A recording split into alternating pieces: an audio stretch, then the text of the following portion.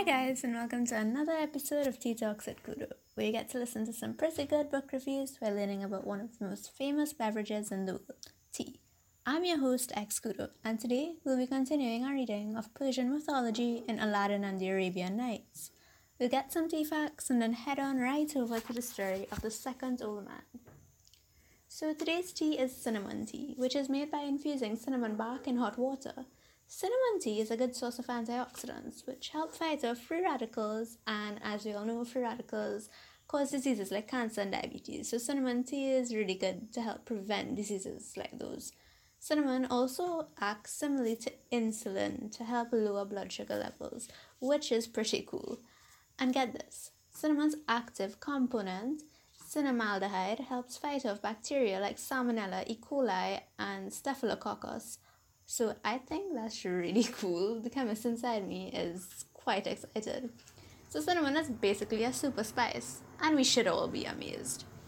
Moving on, let's see if this second old man can dazzle the genie enough to let the merchant live. The name of the story is The Story of the Second Old Man and the Two Black Dogs. "Great Prince of Genies," said the old man, "you must know that we are true brothers, the two black dogs and myself. Our father, when he died, left each of us 1,000 sequins. With that sum, we all became merchants. My brothers resolved to travel and trade in foreign countries. At the end of a year, they returned in abject poverty, having, in unfortunate enterprises, lost all.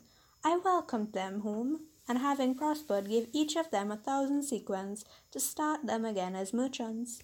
After a while they came to me to propose that I should join them in a trading voyage. I immediately declined, but after having resisted their solicitation 5 whole years, they importuned me so much that at last they overcame my resolution. When, however, the time arrived that we were to buy the goods necessary to the undertaking, I found they had spent all, and had nothing left of the 1,000 sequins I had given to each of them. I did not on this account upbraid them. On the contrary, my stock being now 6,000 sequins, I gave each of them 1,000, and keeping as much for myself, I buried the other 3,000 in a corner of my house. We purchased goods, and having embarked them on board a vessel, which we freighted betwixt us, we put to sea with a favourable wind. After 2 months' sail, we arrived happily at port, where we landed, and had a very good market for our goods. I, especially, sold mine so well that I gained 10 to 1. When we were ready to embark on our return, I met on the seashore a lady, very handsome but poorly clad. She walked up to me gracefully, kissed my hand, and besought me with the greatest earnestness imaginable to marry her. I made some difficulty before agreeing to this proposal, but she urged so many times to persuade me that I ought not to object to her on account of her poverty, that I should have all the reason in the world to be satisfied with her conduct, that at last I yielded. I ordered proper apparel to be made for her, and after having married her according to form, I took her on board and we set sail. I found my wife possessed so many good qualities that my love to her every day increased. In the meantime, my 2 brothers, who had not managed their affairs as successfully as I had mine, envied my prosperity, and suffered their feelings to carry them so far that they conspired against my life, and one night, when my wife and I were asleep, threw us both into the sea. I had scarcely fallen into the water when she took me up and carried me to an island. When they appeared, she said to me, "You see, husband, that by saving your life I have not rewarded you ill for your kindness to me. You must know that I am a fairy, and being upon the seashore, when you were going to embark, I had a mind to try your goodness, and presented myself before you in disguise. You have dealt generously by me, and I am glad of an opportunity of returning my acknowledgment. But I am incensed against your brothers, and nothing will satisfy me but their lives." I listened to this discourse with admiration. I thanked the fairy the best way I could for the great kindness she had done me. "But, madam," said I, "as for my brothers, I beg you to pardon them. Whatever cause of resentment they have given me, I am not cruel enough to desire their debt." I then informed her what I had done for them, but this increased her indignation, and she exclaimed, "I must immediately pursue those ungrateful traitors and take speedy vengeance on them. I will destroy their vessel and sink them into the bottom of the sea." "My good lady," replied I, "for heaven's sake forbear, moderate your anger. Consider that they are my brothers, and that we ought to return good for evil." I pacified her by these words, and as soon as I had concluded, she transported me in a moment from the island to the roof of my own house.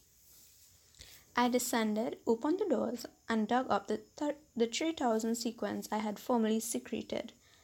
I went afterwards to my shop, which I also opened, and was complimented by the merchants, my neighbours, upon my return. When I went back to my house, I perceived there 2 black dogs, which came up to me in a very submissive manner. I could not divine the meaning of this circumstance, which greatly astonished me. But the fairy, who immediately appeared, said, "Husband, be not surprised to see these dogs, they are your brothers." I was troubled at this declaration, and asked her by what power they were so transformed. "I did it," said she, "and at the same time sunk their ship. You have lost the goods you had on board, but I will compensate you another way. As to your 2 brothers, I have condemned them to remain 5 years in that shape. Their perfidiousness too well deserves such a penance." Having thus spoken and told me where I might hear of her, she disappeared. The 5 years being now nearly expired, I am travelling in quest of her. This is my history, O Prince of Genies. Do not you think it very extraordinary? I own it is," replied the genie, "and on that account I remit the merchant the other half of the crime which he has committed against me." With these words the genie rose and disappeared in a cloud of smoke, to the great delight of the merchant and the 2 old men. The merchant failed not to make due acknowledgment to his deliverers.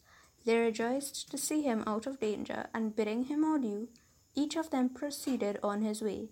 The merchant returned to his wife and child, and passed the rest of his days with them in peace.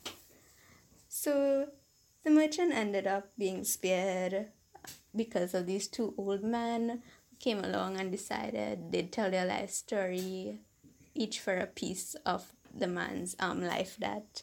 So I thought it was cute. It was a cute fairy tale. And I believe the moral in this one would be to not be greedy, not envy that which is not yours, because karma's a bitch and all that. And we see here that the 2 old man's 2 brothers ended up getting their dues for trying to kill their brother and his wife.